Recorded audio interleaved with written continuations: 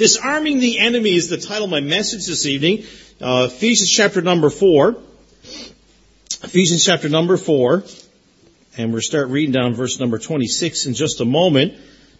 Disarming the enemy. If we're going to have unity in our church, if we're going to have unity of the fellowship, we need to combat the enemy, right?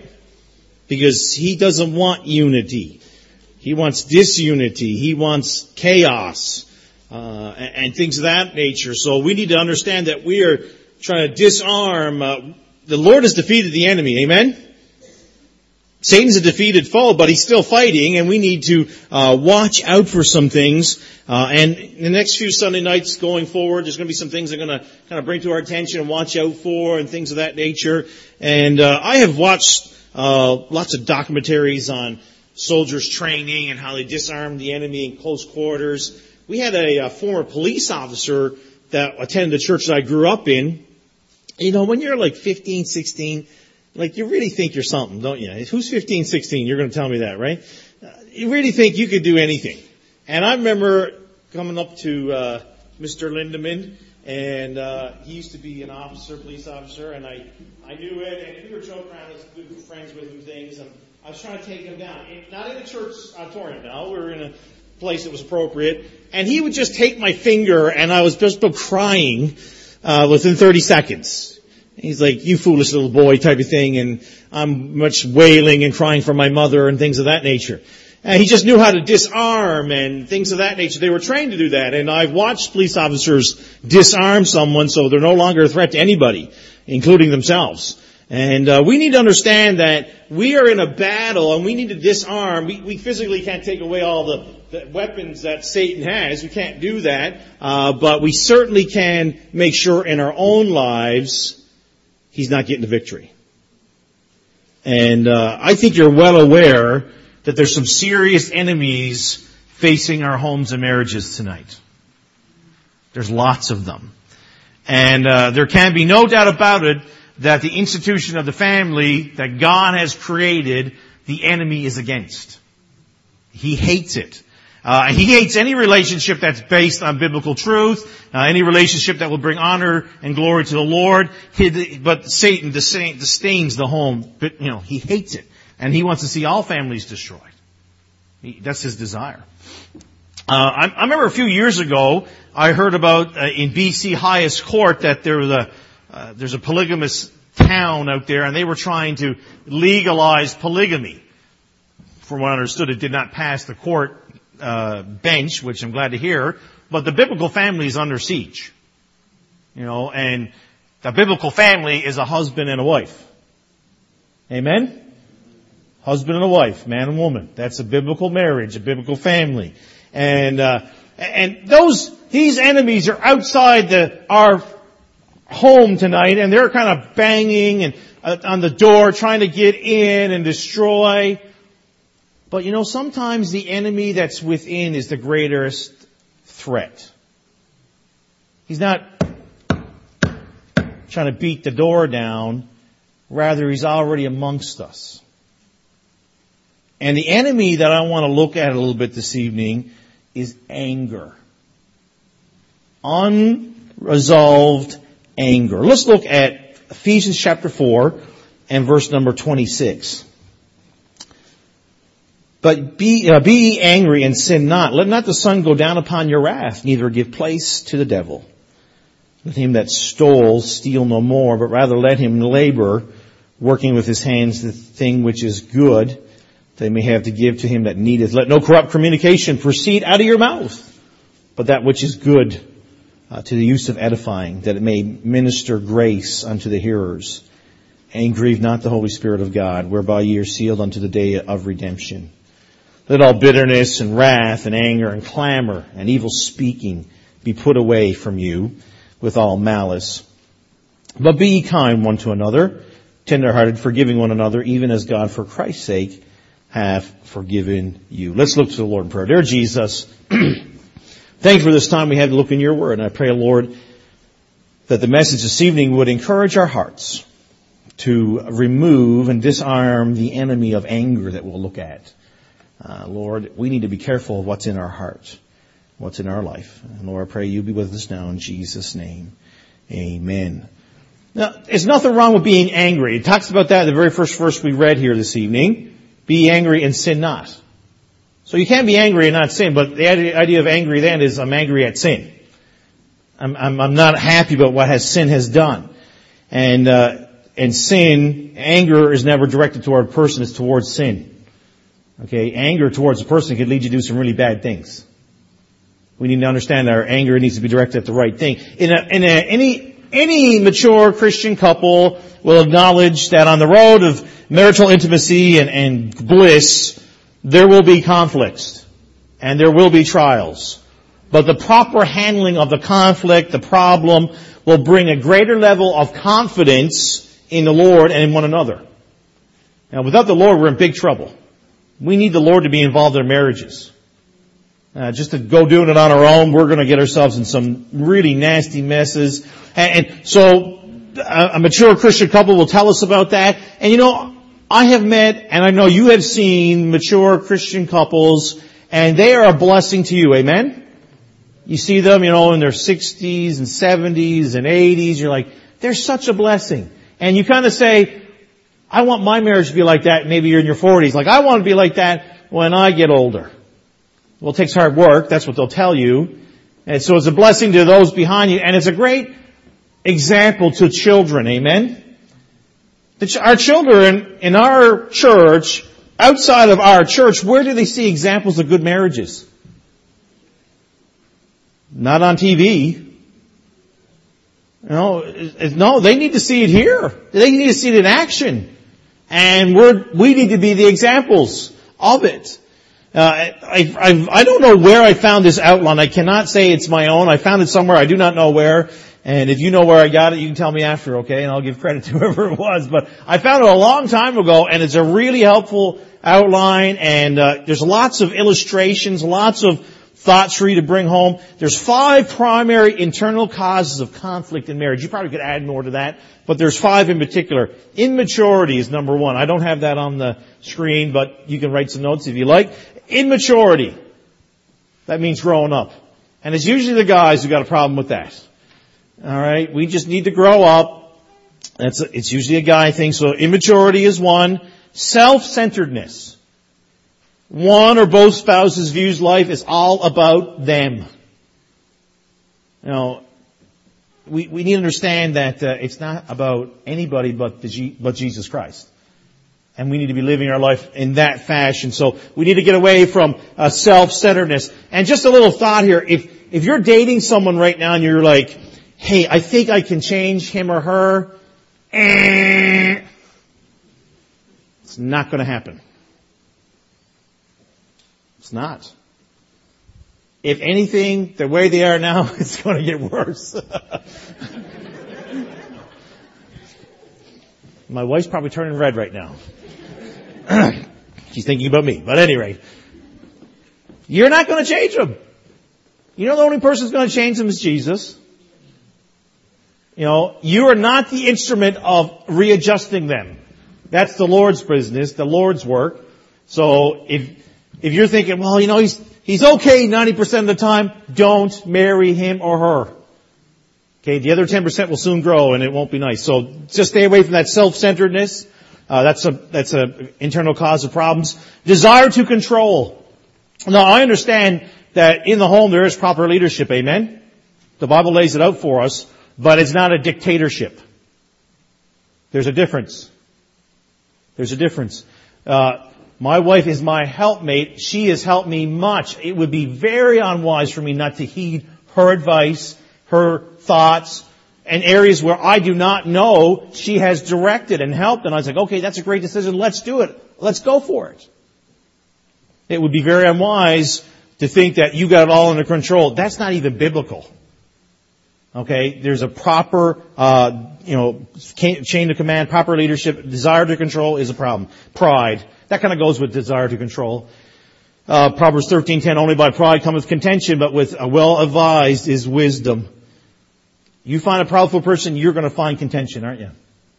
It's not a home that you're going to want to be part of. And then the last one is fear or self-protection. Fear of being hurt. And through the ministry, as the ministry I've been in, I've counseled with people. And this one is one that I'm seeing more and more is just that lack of trust and questioning every action, every word that's said. And it roots back to fear. And the Bible says that God's not given us the spirit of fear, but power, love, and sound mind. So we need to be trusting the Lord. So that's some things that we need to watch out. In order to disarm the enemy, first of all, we must refuse anger. We must refuse anger. Someone come to you, ever bring to you a pot of soup and you say, no. You're refusing, right? I mean, you're being polite about it. No, I don't want any of that. Or maybe someone's brought you maybe it's the door. You open the door, sir, I want to sell. You refuse, don't you? And that's the same thing we need to do with anger. We need to refuse it. Refuse to harbor it in verse number 26. But be angry and sin not, let not your sun go down upon your wrath.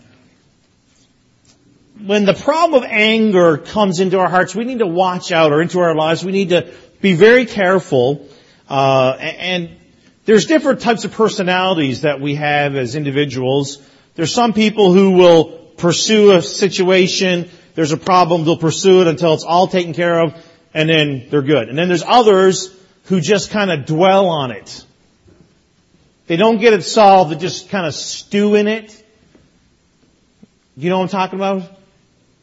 Something bad happened and they stew, and the other one's like, is everything okay? Yes, it's fine. And as soon as that, you know that's not fine, but they're just stewing on it. They won't get to the point of taking care of that. And if that's the kind of person you are, and we're all different, right? We're all uniquely different. There's not one person here the same. So every one of us is a little bit different. We need to watch out. If that's who we are, if that's their tendency, we need to watch out, because anger can find a place in our heart pretty quick if we like to stew on things.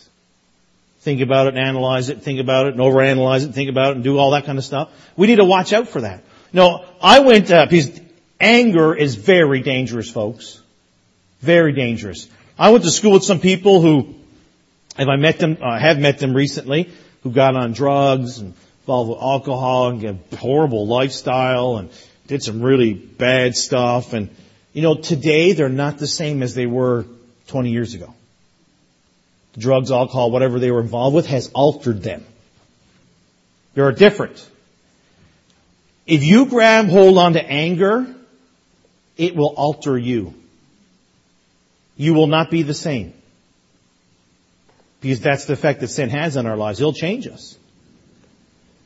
Sin won't take away our salvation or anything of that nature, but it will affect us in a very negative way. It will alter who we are. And the Lord doesn't want that to happen. He wants us to be the best servants we can be. So we need to refuse to give it a harbor. We need to refuse to give anger a safe haven. No. Just like that guy comes knocking on your door. Maybe you don't even open the door. You just peek through the window and you see him and you close the curtains again. Like, I'm not answering that. So should we not answer when we know anger's at our door, wanting to get in. We need to refuse to help Satan. Verse number 26, neither give place to the devil. 2 Corinthians 2:10-11 says, to whom ye forgive anything, I forgive also. For if I forgive anything, to whom I forgive it, for your sakes forgive it I in the person of Christ. Lest Satan should get an advantage of us, for we are not ignorant of his devices. Satan wants to get in and make chaos in your home, in your marriage, in your family, in your relationships, in our church. You get the picture? He wants to cause that. And we need to refuse. We will not give place to the devil. That verse 27 is very plain. It's very easy to understand. Neither give place to the devil. A scholar once said about anger, it's wise to remember that anger is just one letter short of danger. I thought that was a great statement. Just one letter short of danger. You get anger in your heart, you're in danger. Unresolved anger, and I have seen this in the ministry, will feed and fuel other sins. Because I get angry at somebody, I'm going to get them. or I'm going to tear him down with my words.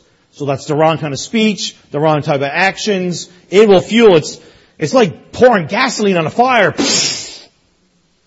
It'll consume even way more than the person who's pouring the gasoline out wanted to do. And you go to bed at night with anger in your heart, my friend, you are sleeping with the enemy. If you're allowing anger to stay in your heart, not getting taken care of, you need to take care of it. Some other responses, ineffective responses to conflict in marriage. Failure to acknowledge the problem. We all have problems. Don't need you to say amen because I know it's true. We all have problems. So the idea is denial. So I'm going to use a very funny illustration here. I have a snoring problem. If my wife tells me, Mark, you're snoring, I'm like, no, honey, I am not snoring. Well, that's a useless denial and does not help anything, does it? Because Michelle will be very mad and probably throw pillows at me. Or tell me to go somewhere else and sleep. Proverbs 28:13 says, he that covereth his sin shall not prosper, but whosoever confesses and forsaketh them shall have mercy. Now, I cannot confess and get over my snoring problem, but the idea is that if there's an issue, we need to take care of it. Denial does not change anything. It makes it worse. It does not bring an end to the conflict. If I deny it, it'll cause more problems. Withdrawal from real relationships, number 2. Withdrawal from real relationship development. There is a problem or there's a situation, but I'm not going to invest my time in getting it taken care of. I'm just going to let it be. You know what the common response is? And I've counseled with people is, I'm so busy. Yeah, you're so busy you don't want to get this right? This is really important. In the realm of marriage and then in the realm of other areas, we need to watch out for it. We need to be seeing development and going forward. Ignoring the significance of the conflict. We're okay. We're good. I'll be honest, gentlemen, I've heard that more from men than anybody else. The ladies aren't so quick to say we're good. They're like, no, we're in trouble. And the man's like, oh no, we're fine. We're good. Because that's just the way we're made. Okay? We think we can get it all figured out when we do not have it figured out. Or number 4 is we spiritualize the problem. Oh, the devil's fighting us right now. Well, that's true. He is. But that doesn't solve the problem. Right? I mean, just if I had a problem, I say, the devil's attacking me. Okay. But how are you going to solve the problem? How are we going to overcome the situation? Keeping score, number 5. Do not keep score. Don't hold grudges. I've seen that hurt, and that's just not in the marriage realm, but all kinds of relationships, friends and kids and families. Don't keep score. Now, for me, it's really easy because I can't remember. I'm keeping score? What's happening? It's easy for me to forget, just because God's designed me that way. I've got a real good forgetter, okay? But, the idea is that we're not holding grudges. That's not the way we're supposed to be doing it. And then, when there is a problem, we confront the problem. We do not attack the person. Okay, that's number 6. The verse in 26 of our Scripture this evening tells us that we can be angry and sin not. So, take care of the problem. Look at the problem. Not attack the person. Blaming someone else is an ineffective way to take care of conflict. Blaming someone else. I read a statement this week is something along the lines of the business realm that when I see that guy who I'm kind of chewing out and he's smiling, that's because he's found someone else to blame. The guy smiles like, yeah, no problem. I'm going to blame that guy. Aren't we good at the blame game? Saying, no, it's not my fault. It's that person's fault. That person did it. I mean, we got records of that back in Genesis, don't we? She made me do it. Does anyone remember that story? Adam and Eve. Hey, we need to watch out we're not playing the blame game. No one wins in that game. It's not helping anything. And the desire to win at any cost. So the idea of I have to be right. I have to win. So a few years ago, I was visiting my friend Pastor Seeley out in Carbonear, and he bought some tickets to go to a hockey game. Now, Pastor Seeley is a very outgoing individual. You think I'm outgoing? He's way more outgoing than me, okay? And we went to the hockey game early. We're chatting, we're talking, having a great time. And he sees one of the workers at the stadium walking around looking for volunteers to play a game at halftime. Well, Pastor Seeley's thinking, 3,000 people are watching me. Let's do it. And he bought the tickets. We needed 2 players. I'm player number 2. So second period comes. I mean, I'll be honest, I never really enjoyed the game because I knew I was going to get in front of 3,000 people and do something. And he's relishing in it. He can't wait to do it. So we get there, and I forgot to tell you, Pastor Seeley likes to win at any cost. He's really competitive. So we get out there, and it's playing tic-tac-toe. So Pastor Seeley's got to shoot a puck into the net, and every time he gets the puck in the net, I have to go get an X, and then as I'm running back, I got to find out where I'm going to put that X to make the tic-tac-toe, make it work. I never realized the blue line is so far away from the inboards. The first time I was okay. Second time I was losing a lot of wind. The third time I thought I was going to die. And so I'm coming in and we win. I get the final one. We win. Yay, yay, yay. I can't talk for an hour because I'm doing this. I mean, I remember my wife phoning me. She goes, "How you doing?" I think I'm okay. And he was so happy. I'm like, "You didn't do anything but shoot a puck.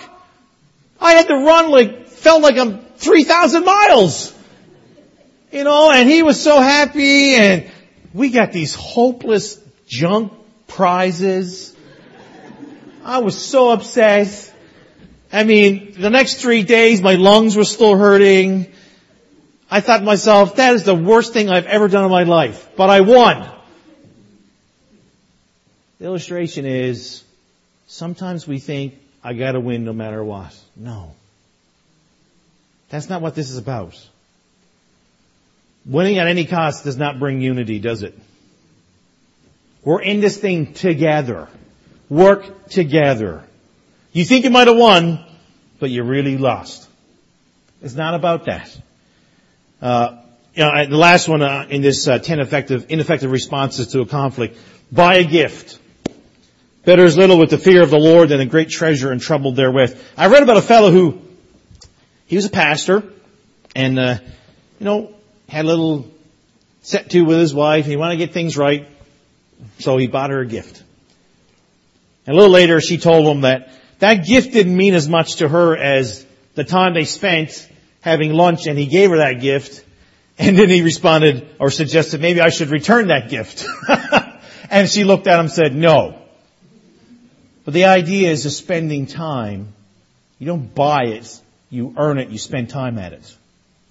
That's how we take care of problems, okay? So we need to watch out for it. We must resolve anger. Number 2, we must resolve anger. We need to guard our hearts, letter A. Guard our hearts, verse number 30.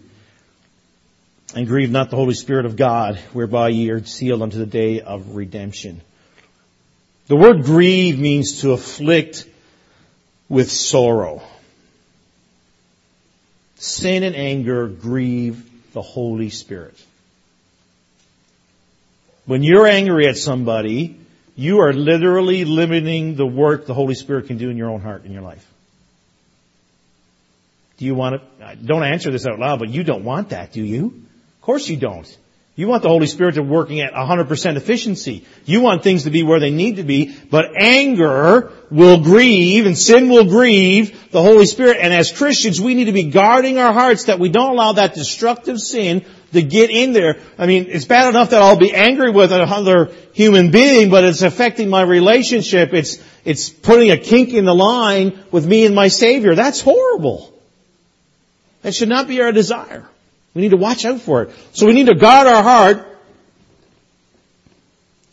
I like watching the changing of the guards at different places. I watch lots of videos on it in Sweden and England and different places. They stand there and some of them are ceremonial, but they'd still look pretty nasty. I wouldn't want to tussle with them. That's what we need to be doing. Standing on guard. You know what happens so often? We're so busy in life, we don't even realize what's happening.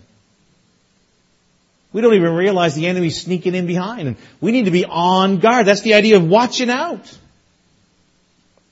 Yeah, I think, in a family situation on guard, moms at playgrounds, scanning, looking for that bad kid so their kids won't be around them. They're watching. And moms can even tell just the way that the bad kid walks. Have you ever noticed that? I remember being at the park and my mom's like, "You stay away from that guy, Mark." "What, Mom? He looks nice. He's bad news." And she got it right every time. Not that I went back and checked everybody, but, she was right all the time. Guarding, watching out. Guard your mouth. Verse 29 tells us, "Let no corrupt communication proceed out of your mouth, but that which is good in the use of edifying, that may minister grace unto the hearers." The word corrupt means bad, decayed, filthy, or defiling. Now, 1 Corinthians 15:33 tells us, "Be not deceived, evil communications corrupt good manners." Our communication is important, and we need to make sure it's not corrupt. We need to make sure it's on the right path. And I really like that last part of that verse in verse 29, that it may minister grace unto the hearers. When you think of that minister, the idea is that it's there to help. It's there to encourage. At least that's what I hope I do for you. I'm ministering to you as the pastor to this congregation. I'm here to help and encourage. So should our words be for one another. Especially for our husbands or wives, especially for our families. We need to look for that. Watch out how we speak. We need to keep our heart for God. Keep thy heart with all diligence, for out of it are the issues of life. Keep guarding that heart, right? Keep guarding it. We need to be bearing, and helping with our spouse's weakness. When we think that we are strong, we have to bear the infirmities of the weak and not to please ourselves. Every spouse has weakness. I don't need to know who yours are. I know what situation in my home. I'll give you an example. I love to vacuum. It's really weird, isn't it? I love to vacuum. And I actually get a little testy when my kids get ahead of me and vacuum my carpet. I love vacuuming. It's weird. I love it. My wife never has to vacuum. It's not a weakness for her, but I do it anyway. The idea is that I do things to help my wife because I love her, and so should you do it because you love your husband or wife or your kids, whatever the case is. We're there to help. Bear the weakness, whatever that weakness might be. Seek God's knowledge. Through wisdom a house is built, and by understanding it's established. Proverbs 24:3. There's going to be things that come into your life that you do not know how to deal with. Seek God's knowledge. Notice I said God's knowledge, not Oprah's. Get in God's Word and find out what it says. Get in it and see it. I'm not saying that there's not good advice out there. We'll look at that in a second as well. But we need to know God's knowledge. Pray. Pray. Pray. Need to be in prayer. Seek godly counsel. Seek godly counsel. Proverbs 13:8. Poverty and shame shall be to him that refuses instruction, but he that regardeth reproof shall be honored. It is biblical to seek godly counsel. There is nothing wrong with it. Now, biblical counsel is not one where you come and you tell everybody the problems that your husband or wife has. Right? Right. So if I came through the door of the church and I saw a few fellows, guys, I can't believe it. My wife forgot the anniversary. Well, actually, I should reverse that, right? I forgot the anniversary. I didn't get her flowers. I can't believe it. Blah, blah, blah, blah. You'd be like, this is really embarrassing. I'm going home now. Let's be careful how. Don't you love her? Don't you love him? You don't want to embarrass him. You don't want to embarrass her. You love him. So, hey, can I have a chat? Can we talk? I need some help. Can you talk to me? Can we compare notes? I don't know, whatever it is. Seeking godly counsel does not involve embarrassing the other spouse, child, whatever it is. Keep a clean slate. Chat before you go to bed. Now, that means you have to stay awake for the chat, men. The wife just talking does not mean that you're communicating. You're just listening. I understand that's an important part of it, but we need to be talking back and forth. I love that, the one nice thing about this time change is that it's later light, right? I mean, I really like that. I like to go walk for walks. And it's something I like to do with my wife. We go walk and we talk. Helps keep the clean slate. Help communicate what's happening. And highlight the positive. Talk about the positive. She handled that situation great. My kids did this really well. He did this really good. He really surprised me. That was great. It was not like, oh wow, he really surprised me on that one. No, he really surprised me. I am so thankful. Praise the Lord. Can you be positive? Did you not get a nap this afternoon? Yeah, y'all can be positive. We need to be positive. That's going to help our situation. That's going to help our relationships. That's going to help our marriages by being positive. You do not need to continually talk about all the bad things in your relationship. I understand there is and you need to work on it, but look for the positive. Can you imagine if the Lord only looked at the bad things I've done? That wouldn't be a really great relationship, would it? He loves me, cares for me. He doesn't keep bringing up the past. He says, let's go forward. It's way more rewarding to resolve a conflict than it is to dissolve a relationship. It's way more rewarding. Way more rewarding to resolve than to dissolve. We must replace anger. Number 3, we must replace anger. So what do you replace it, right? In counseling classes that we went to in college, they said you need to replace. So what are you going to replace anger? You're mad. I can't handle this. What are you going to replace it with? You replace it with humility in verse number 32. And be kind to one another, tender-hearted, forgiving one another, even as Christ, for Christ's sake, hath forgiven you. Finally, be ye of all one mind, having compassion one of another, love as brethren, be pitiful, be courteous.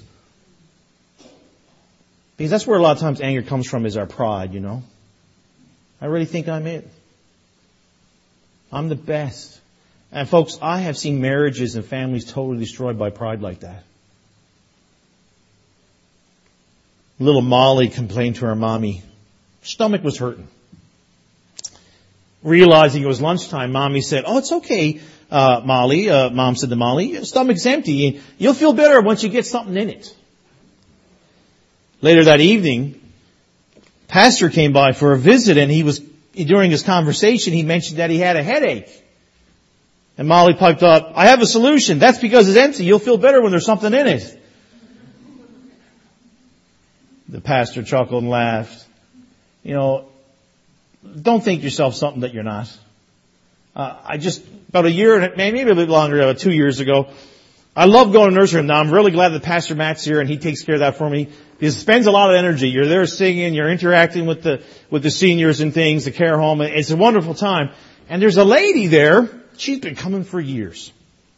And this one day, I'm singing as loud as I usually sing. And I sing pretty loud. Okay? And I'm singing as loud as I usually do. And I can see that this lady is not comfortable. And have you noticed that when we get a little bit more mature, we're not really too concerned what people think about us anymore? And she just tells me what she's thinking. You're too loud! She said it. And I started laughing. What am I supposed to do? No, I'm not. No, so I keep singing, and she looks at her friend who's deaf as well, and he's really loud today. And I'm just trying to keep it together, singing a song. I don't know what the song was, but I'm just about falling over in laughter. And then she leans over to her other friend. I don't know if she can hear or not, but she goes, I got my ears cleaned this week. He's really loud.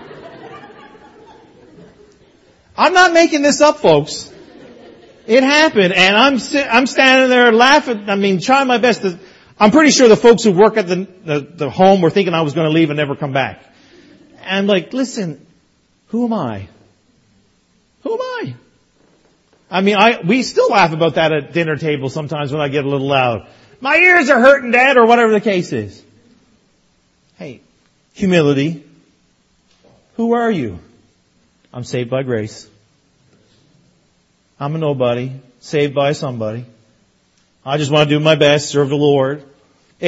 Now, I understand that humble road is not always easy because sometimes that spirit of I'm right and I know I'm right and if I say it, it'll be so good. Don't. Because it causes more problems. Stay away from it. It takes humility to admit that you've been wrong. Right, guys? I was wrong. After the third time you've driven around that same neighborhood. Yes, honey, I missed the turn. 3 times.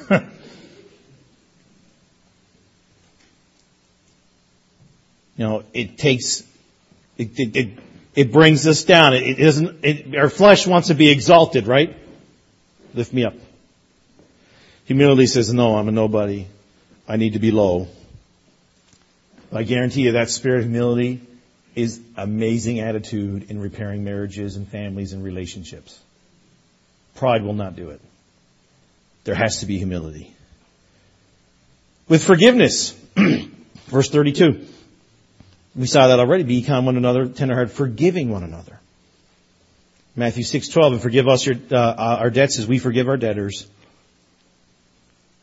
Are you living your life with unresolved conflict? Choose forgiveness. I don't know what it is. I mean, I don't know everybody's past. I don't really know too many people's past here, to be quite honest. I don't know what's in your past, but I know forgiveness works. It works. It doesn't matter what your past has been. And some of you say, well, Pastor Alcott, you don't know how bad. I don't. But I know Christ forgave you. He took the sin of all the world. That's really bad. That's beyond our ability to comprehend. He did that for you. Forgiveness indicates to us the state of your heart, and a forgiving heart is a Christ-like heart. Amen? Because Christ forgives. And as we as Christians, followers of Christ, we need to be forgiving. So it's not Christ-like to withhold forgiveness. Well, you don't know how bad he hurt me. You don't know how bad she hurt me. You don't know how bad those kids were to me. No, I don't. But we're not given a biblical mandate where we can hold on to it so we can give it back to them or get a pound of flesh. No, that is opposite of the Word of God. That is a worldly philosophy. It is not biblical. Aren't you glad that Christ didn't say, I'm going to get my pound of flesh out of whoever you are today, right now? He just forgave. He just forgave. When forgiveness is sought, it should be given. If someone comes to you and says, I'm sorry, you have no business saying, let me think about it. You need to give that forgiveness. You need to give it. Right away. I'm not saying there can't be a discussion about the problem and make sure it doesn't happen again. Yes, they're all good things, but you need to give forgiveness. I had a pastor come preach at our church. This was years ago when we were in Newfoundland. And he told a story about how he got so wrapped up at work at church. And when he told the story, this did not happen to me, but I could see how it could happen to me if I'm not careful. He got so wrapped up in work, he forgot to go pick up somebody from the train station, some very VIP, very important persons, and the very important persons were his in-laws. Talk about a bad idea. His wife was able to contact him. This is long before the age of the cell phone, but was able to contact him, communicate to him the mistake.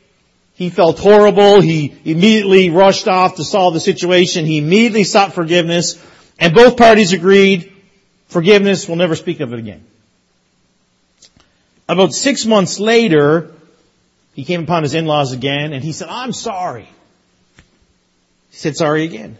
They looked at him and said, we have forgiven you. We're not going to speak of this matter again. I'm going to tell you right now, that's a pretty amazing forgiveness, isn't it? Because I'm thinking to myself, I might want to play that a little bit if I was the in-laws. Maybe just a little bit. No, we're not going to speak of this anymore. So they acted like, we've forgiven you. It's done. Let's move on. We don't want that to happen again, but we're moving forward. Getting it taken care of. If we're going to resolve anger, it needs to be with forgiveness. We need to get taken care of. Forgive, move forward. We're not holding back. We're not clutching. We're not doing anything. We're releasing. We're asking God to take care of us, the God to guide us. Help us have that right kind of spirit, that right kind of language, that right kind of communication. You know, I mentioned to you earlier some of the things that are affecting our families, and they're bad. The world is coming down on us, right? The system of the world. But I really believe that we need to watch out for that unresolved anger in our homes. Because I think that's one of the hidden enemies that could be in a home today. And I'm not preaching to one family in particular, and someone didn't whisper something in my ear. No, I've seen it enough to know that it's true. And it's just not in marriages, it's in relationships and kids and, work relationships and every part of life. We need to watch out for it. We have to disarm it. We have to refuse to let it in. We need to resolve that we won't give it place, and then we replace it. We're going to take away that anger. We're going to put the Word of God in its place. This evening, in your own heart, have you allowed anger just a little place? I hope you haven't. I got good news for you. If you have, you can get that taken care of this evening. Amen. The Lord will forgive you. You can get forward. You can talk to someone, whoever it is, and go forward and make sure things are right. Let's make sure we're disarming the enemy of unresolved anger. Let's pray.